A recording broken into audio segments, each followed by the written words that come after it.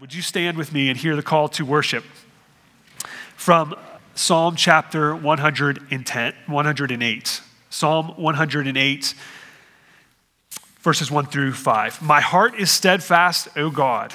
I will sing and make melody with all my being. Awake, O harp and lyre. I will awake the dawn. I will give thanks to you, O Lord, among the peoples. I will sing praises to you among the nations. For your steadfast love is great above the heavens, and your faithfulness reaches to the clouds. Be exalted, O God, above the heavens, and let your glory be over all the earth. Our scripture reading comes from Matthew chapter 16, verse 13. Now when Jesus came into the district of Caesarea Philippi, he asked his disciples, who do people say that the Son of Man is? And they said, some say John the Baptist, others say Elijah, and others Jeremiah, one of the prophets. And he said to them, but who do you say that I am? And Simon Peter replied, you are the Christ, the Son of the living God. And Jesus answered him, blessed are you, Simon Bar-Jonah, for flesh and blood has not revealed this to you, but my Father who is in heaven. And I tell you, you are Peter, and on this rock I will build my church, and the gates of hell shall not prevail against it. And I will give to you the keys of the kingdom of heaven, and whatever you bind on earth shall be bound in heaven, and whatever you loose on earth shall be loosed in heaven. Then he strictly charged the disciples to tell no one that he was the Christ. This is the word of the Lord.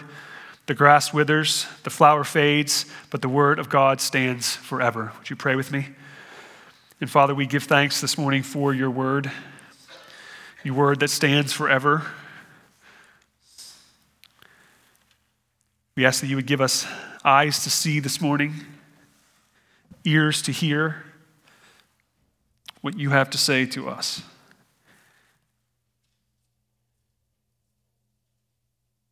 Father, may you give us a new depth to old truths.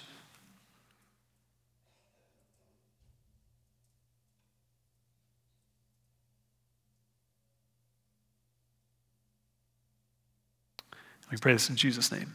Amen. You may be seated. If you have a Bible, I invite you to turn with me to Matthew chapter 16. Matthew chapter 16. If you're using a Pew Bible this morning, that's page 822. 822.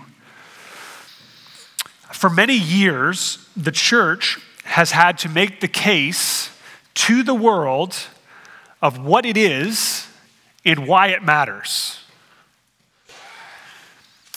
However, in more recent times, like the last year or two, the church is now having to make the case to the church itself what it is and why it matters. Last week, we were in the book of Mark, and we looked at Peter's good confession of Jesus as the Christ. In Matthew's account, what follows that confession is a principal passage on the church, one that we just read. In just verse 18 alone, we can see 4 key points concerning the church. This morning, we want to consider Jesus' words about the church, about its beginning, about its very foundation. So after having commended Peter, we saw that in verse 17, Jesus answered, blessed are you, Simon Bar-Jonah, that he made this good confession. But then Jesus notes that the only way he made that good confession is because the Father revealed it to him. After that commendation, Jesus then continues to say to Peter in verse 18, and I tell you, you are Peter, and on this rock I will build my church, and the gates of hell shall not prevail against it. The first part of verse 18 has been the source of much theological disagreement for many, many years. And I don't suspect that this morning we're going to clear all of that up in a 30-minute message. This disagreement concerns who is the rock upon which Jesus says he's going to build the church. Now, there are 3 kind of common conclusions that are reached as to who the rock is. Some say it's Peter. Some say it's Peter's confession. Others say it is Jesus Christ. Now, in each case, there is an argument from the Bible of why you could come to that conclusion. Just from a plain reading of the text, we could probably conclude, basically, he's talking to Peter, so doesn't that mean that it is Peter? Of course, that is who Jesus is speaking. And I say to you, you are Peter, and on this rock I will build my church. That seems kind of clear, maybe. However, some have concluded that Peter is the rock, and therefore he is the foundation of the church, and consequently, that makes him the first pope. Now, there are several problems with that view. Papacy, we know, rises to the level of infallibility. You may know a little bit about that, which is clearly not supported from the text. Not even the immediate texts, because shortly after Peter makes this confession, shortly after Jesus says, on this rock, he says something else to Peter. In Mark chapter 8, verse 33, he says to Peter, "Get behind me, Satan." That doesn't seem like infallibility to me, right? He missed it. Peter missed something. Peter was, in fact, fallible. Later, we know that Peter, in fact, denies Jesus at his crucifixion. We also know in Acts chapter 15 that Peter was rebuked by Paul for his treatment of Gentile Christians. Now, what's the point? We're beating up on Peter here. No, we're not beating up on Peter. We're saying that Peter was flawed. Peter was a human. Peter was like you and like me. He had his good moments and he had his bad moments. Whether the rock is referring to Peter or not does not correlate with him being a pope or the first pope or the beginning of the papacy. Let's make that clear. Now, others go back to the original language, which we don't see so clearly in the English, but in the original language, the word Peter is the word Petros, and the word rock is the word Petra. Those are two different words. They have similar meaning, but they're different. The word Petros means small stone, and the word rock means a rocky mountain or rocky peak or solid rock. So we could conclude or understand that Jesus was making a distinction by saying that Peter was a small stone upon the rock or upon the solid rock. Now, we do know that Peter was appointed by Jesus to be an apostle. We read that throughout the scriptures. In a place like Ephesians chapter 2, verses 19 and 20, Paul writes this: "So then you are no longer strangers and aliens, you are fellow citizens with the saints and members of the household of God," or the church, "built on the foundation of the apostles and prophets." In Galatians chapter 2, Paul says that Peter and James and John were all pillars of the church. So in some way, Peter, by his confession and by his appointment as an apostle, was a representation of this larger group of apostles who were foundational to the beginning of the church. So to understand that Peter was foundational, that makes sense. However, I didn't read all of Ephesians chapter 2, verse 20 to you. Let me read the whole verse. Verse 19 says, "Members of the household of God, built on the foundation of the apostles and prophets, Jesus Christ himself being the cornerstone." Later, Peter, this man here, he writes a letter. And in his own letter, chapter 2, verses 4 through 7, he writes this: "As you come to him," talking about Jesus, "a living stone, rejected by men, but in the sight of God chosen and precious, you yourselves, like living stones, are being built up as a spiritual house, to be a holy priesthood, to offer spiritual sacrifices acceptable to God through Jesus Christ. For it stands in Scripture." And then he quotes Isaiah chapter 28, verse 16. "Behold, I am laying in Zion a stone, a cornerstone, chosen and precious, and whoever believes in him will not be put to shame. So the honor is for you who believe, but for those who do not believe," and he quotes Psalm chapter 118, verse 22. The stone that the builders rejected has become the cornerstone. John MacArthur writes this: the foundation of the church is the revelation of God given through his apostles, and the Lord of the church is the cornerstone of that foundation. So Jesus was certainly telling Peter that he and the apostles would play a role in the foundation of the church. That's clearly in view here. But ultimately, it all rests on the cornerstone. It all rests on Jesus Christ. Paul also says in 1 Corinthians chapter 3, verse 11, no one can lay a foundation other than that which is laid, which is what? Jesus Christ.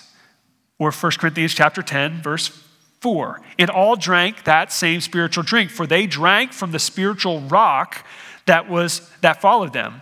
The rock was Christ. So that we can rightly sing with the hymn, what the hymn says, the church's one foundation is Jesus Christ, her Lord. Having stated the church's foundation or its stability on the rock, Jesus then declared the identity of the church. Look at the rest, or the next part of verse 18. And I will build my church. For the sake of clarity, and so we're all on the same page this morning, I want to define what the Bible means when it uses the word church. Now, there are a lot of different ideas about the word church. Right? Commonly, church is equated with a service. You all came to church today, right? You came to this service, or you came to this building. Let's meet at the church. Right? It's equated as that. But is that what the Bible is talking about? I've even heard the word church used as a verb. We're churching. Didn't seem very familiar to me, but I've heard of that, as in we're going to church, if you've never heard of that. But instead of debating the common usages, what does the Bible mean? What does the word mean? What is actually being said here? Well, the word church, in a general sense, just means assembly. That's what it means. That's what the word means. That's how it's used in the Bible. It's how Jesus is using it to some degree here in a general sense. In the book of Acts, this word is used to refer to a congregation. It's even used to refer to a riotous mob in chapter 19. But when we look at the Greek word itself, we understand this. The word is the word ekklesia, or ekklesion. And it's made up of two words. The first word is ek, E-K, which means out of. And the second part of the word, kleo, is the word to call. So we could say that the church is an assembly of called out ones. Those who have been called out by God to him, meeting together, gathering together. That is the group of people that God calls. That is the congregation of faith, a faith family, as we like to call it around here. So when Jesus was talking about the church, he meant his followers, all of his followers. He will build his church. He will build this gathering, this group of people who will follow him. Now, we believe in the New Testament that the church is comprised of believers from Pentecost to the rapture. That is, from when the church began to the time when God calls his believers to be with him. This could be called what some call the universal church. Sometimes we say the big C church, which includes more than just our church, obviously, right? It includes all believers from the time of Pentecost until the time of the rapture. Every tribe, every nation, every people, every nation. In his book called Biblical Foundations for Baptist Churches, John Hammett says that the church is primarily a local assembly in the scriptures. He says that there are 114 times in the New Testament that this word for church is used. And at least 90 of them, it is used for local churches or a local church. He states that though there are valid usages of this word to refer to the universal church, it is secondary in terms of biblical prominence. So when we read the word church in the New Testament, what is primarily being talked about there is the local church. It's not the universal church primarily. Now, there are some who say that, well, because we're part of the local church, we don't need to be part of a local church. Because we're part of the universal church, we don't need to be part of a local church. And to that, John Hammett says, this view would be contrary to the New Testament pattern. The biblical pattern was that what? That Christians in a particular locality gathered with other Christians in that locality and worshiped. In the New Testament, that was implicit. It was natural. You wouldn't have even thought of getting saved and not gathering with other Christians. That wouldn't even been on the radar to be an individual Christian or do this in isolation. The local church, though, is not at odds with the universal church. So we're not pitting them against each other. It's actually how the universal church is embodied. Meaning, how do we see the local church? We see it through the local. How do we see the universal church? We see it through the local church. Right? That's how we know who is even part of the universal church, is who is part of the local church. Why? Because in the local church, that's where faith is affirmed. That's where we gather with a testimony of faith, and we recognize one another's faith in Christ. So a question may come, well, still, can you be a Christian and not part of the church? Can I be a Christian and I don't identify or I don't join a local church? Well, yes, absolutely. You can be a Christian and not be part of a church, but that doesn't mean that you should. Pastor Mark Dever says that you also can drive your car at night without headlights. That won't be a good experience. There's danger. You won't be able to see. There's advantages to having lights. Similarly, there's an advantage to you as a Christian to be part of a local church. There are things that happen here spiritually that you do not get by yourself. Yes, you can do it, but it's not a good idea. You won't see clearly. You won't experience all that you can. And you're willfully putting yourself in a spiritually unsafe place where you don't have the people around you to encourage you, to keep you accountable. Listen, in my experience, that the people that we have seen move away from the Lord are those people who have disconnected themselves from a like-minded faith community, whether it's a young person or an older person. It is that important. Why? Because daily we are bombarded with false things, false narratives, things that are untrue. And how can we be tethered to the truth? Yes, you can read your Bible on your own, and you should. But I need one another to help us follow Jesus together. The church matters. The local church matters. And it matters to Jesus. And we can see this in this statement. He says, I will build my church. You hear the personal pronouns there? I will build my church. The identity of the church is that it is Jesus's church. He owns it. This isn't my church. This isn't your church. This is Jesus's church. He calls the shots. He tells us what to do. That's why we believe that in the Bible, that's why we follow the Bible, because we want to do what God wants us to do. Many are fond of saying, I'm a Christian and I love Jesus, but I don't really care for the church. And they say that as though dismissing the church is a permissible view. That somehow that God thinks that that's okay and that we should all just accept that. That I can love Jesus and not love the church. Is the church perfect? No.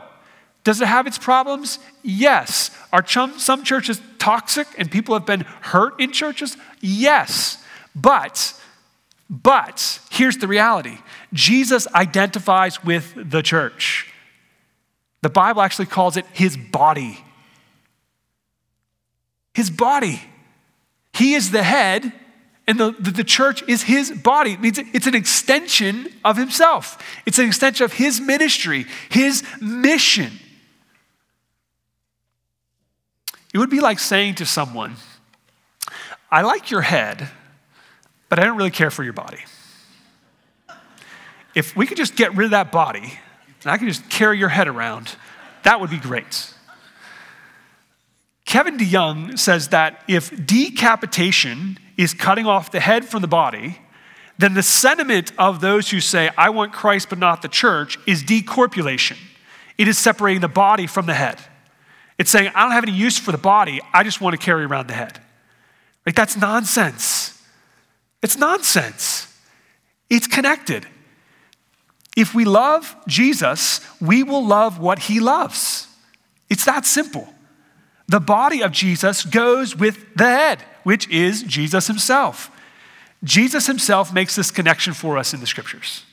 So you'll remember in the book of Acts, many of you remember in the book of Acts, a guy named Paul, or then Saul. And Saul didn't care for Christians. He didn't care for the church. He wanted to try to put it out. And he's trying to persecute Christians in order to stop the gospel. That was his intention. And one day, he is on his way to persecute Christians. That's his expressed intention, to breathe threats against God's people. And he is met by a blinding light. And then he hears a voice, which we come to know is Jesus' voice. And Jesus says to him, "Saul, Saul, why are you persecuting me?" Me? He wasn't persecuting Jesus, was he? He's persecuting people. What's the implication? The implication is that Jesus is so identifying with the church that by persecuting the church, he was in fact persecuting Jesus himself. That's a big deal. This is how closely Jesus identifies with his people. So we ought to be very careful how we talk about the church, as though we can dismiss the church as unnecessary when it is in fact Jesus' own body. Jesus identified with the church. His identification with the church tells us that he cares about it. But not only is the church the body of Christ, it is also called the bride of Christ. In Ephesians chapter 5, verse 25, Paul talking about marriage. He's using this illustration of a husband and a wife and Christ in the church. And he says, as Christ laid down his life for the church, so husbands are to lay down their lives for their wives. So imagine your friend saying, well, I like you well enough, but your wife, no, let's just kind of put her out. We'll hang out, but not your wife, not your spouse. I'm good with you, but I don't really care for her or for him, right? That wouldn't go over very well for most of us, right? If our friend said that about our spouse, say, those are fighting words. Like, you don't dismiss my spouse just like that. That's not an appropriate response. That's not an approved of response. No one would accept that as appropriate. Again, if we love Jesus, we will love what he loves. And if Jesus loves the church, then we should love the church. It is his church. He will build it, which leads us to the third key point about the church. Jesus said, I will build my church. We see certainty here. Jesus doesn't say a pastor will build the church. He doesn't say the deacons will build the church. He doesn't say a strategic planning committee will build the church. He doesn't say a good building project is going to build the church. He doesn't say that the right music or the right lights or the right promotion or the right website are going to build the church. No, he says that he will build the church. The building of the church is a spiritual endeavor brought about by divine power. Now, does Jesus use people? Yes, he uses people. Does Jesus use the teaching of the scriptures? Yes, he uses the teaching of the scripture. How about the prayers of the saints, or the community of faith, or the discipleship of believers, or the evangelism by his people? Of course, yes, to all of them. Yes, Jesus uses those things, but all of those things are planting. All of those things are watering, and God is the one who gives the increase. God is the one who builds the church. God is the one who brings the harvest. Jesus promised that he would build the church. So here's what you can know. The church will be built. It's that certain. What Jesus promises, Jesus does. As Jesus is talking about the church here, we need to remember he's talking about the church in a future tense. Right? He's looking forward to the time when his followers would gather together. It wasn't yet. We wouldn't see it until Acts chapter 2.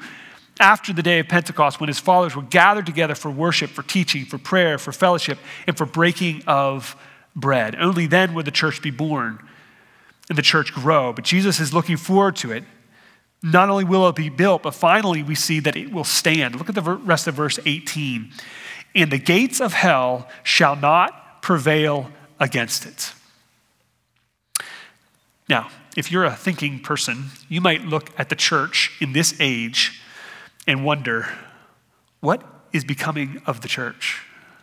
What will the church become? Man, more and more, we are seeing a departure from Scripture in so-called churches, among so-called Christians. We're seeing the increase of progressive theology and secularism and worldliness accepted by professing Christians. So we might ask, what will become of the church? You may ask, what will become of the church? And I'm glad you did ask. So let me tell you what will happen to the church. It will be built, and not even the gates of hell shall prevail against it. It's indestructible. It is absolutely indestructible. Do you know how comforting that is for a pastor? Do you know how comforting that is for you? When you're looking at the world and you're seeing what's happening, you're saying, man, what is happening here? What is this world coming to? There's no need for fear. There's need for faithfulness. There's a need for us to stand up for truth, yes and amen. But Jesus is going to do his work. Jesus promised that the church will be built, and it will be built. Not even the chains of hell can stop the movement of God. Now, does that mean every church will become a megachurch? Nope. Does that mean that some churches or many churches will have their lampstand removed? Yes. Does that mean that even the church in America may falter? Clearly, yes. Does that mean that some churches will shut their doors and their gospel witness will be put out? Sadly, yes. But the true church of Jesus Christ will be built. No one. Not the world, not the devil, not China, not death. No one can stop the building of Christ's church. He will build the church. It might look different than it did when you grew up. It might not look the same as it does today, but the church of Jesus Christ will be built. In fact, we know that where the church is growing the fastest is where persecution is the greatest, namely in the South Pacific, where there is great persecution for following Jesus. Persecution and threats do not stop the building of the church. In fact, the early church father Tertullian said it this way: the blood of the martyrs is the seed of the church. That the church actually grows through martyrdom. That the very thing that these who are persecuting think they're doing is actually the exact opposite. You can't extinguish what God is bringing into existence. The gospel shines brightest in the darkest places. And we need to be aware that our day may come. It very well may come. We've enjoyed great freedom of religion, great freedom of expression, great freedom to meet here without any fear of anything else. But our day may very well come when there's a price tag for you to walk through that door. There's a price tag for you to join a church. There's a price tag for you to identify with Jesus in that way. And what we can know, though, is this: Jesus will build his church. He'll build it. The people who God is calling will come to him. The church is the called out ones. They're going to be called to him. And those who are his will come to him. We know this because the work of Jesus, his death and resurrection, because of that, death has no power. Has no power. Has no power over you. It has no power over the church. In fact, the church is invincible. This passage is the first time the church is mentioned in the New Testament. So that probably ought to give us some insight into why it's important.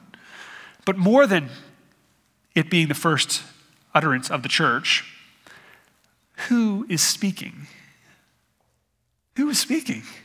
It is Jesus, the Christ, the Son of the living God, the head of the church. That's who is speaking. This makes all the difference.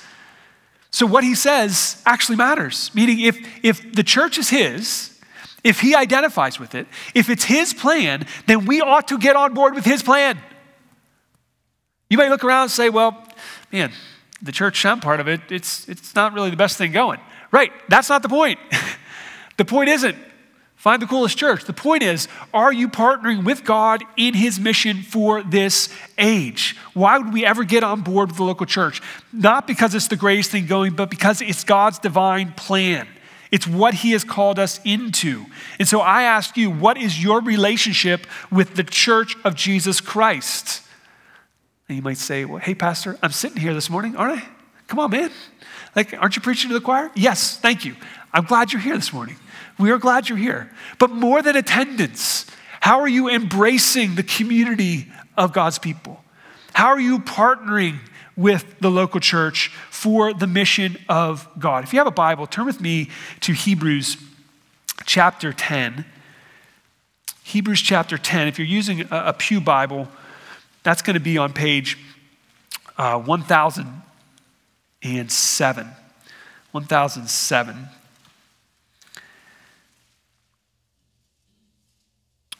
Hebrews chapter 10, let's begin in verse 23. The writer of Hebrews says this, "Let us hold fast the confession of our hope without wavering, for he who promised is faithful. And let us consider how to stir up one another to love and good works." Sounds like a good thing. How do we do that? "Not neglecting to meet together, as is the habit of some, but encouraging one another, as all the more as you see the day drawing near." How do we stir one another up together if we're not together? How do you stir one another if we're not together? We can affirm all day that we love what Jesus loves, but if we don't actually participate in what Jesus is doing, then that doesn't seem like we're loving what Jesus loved.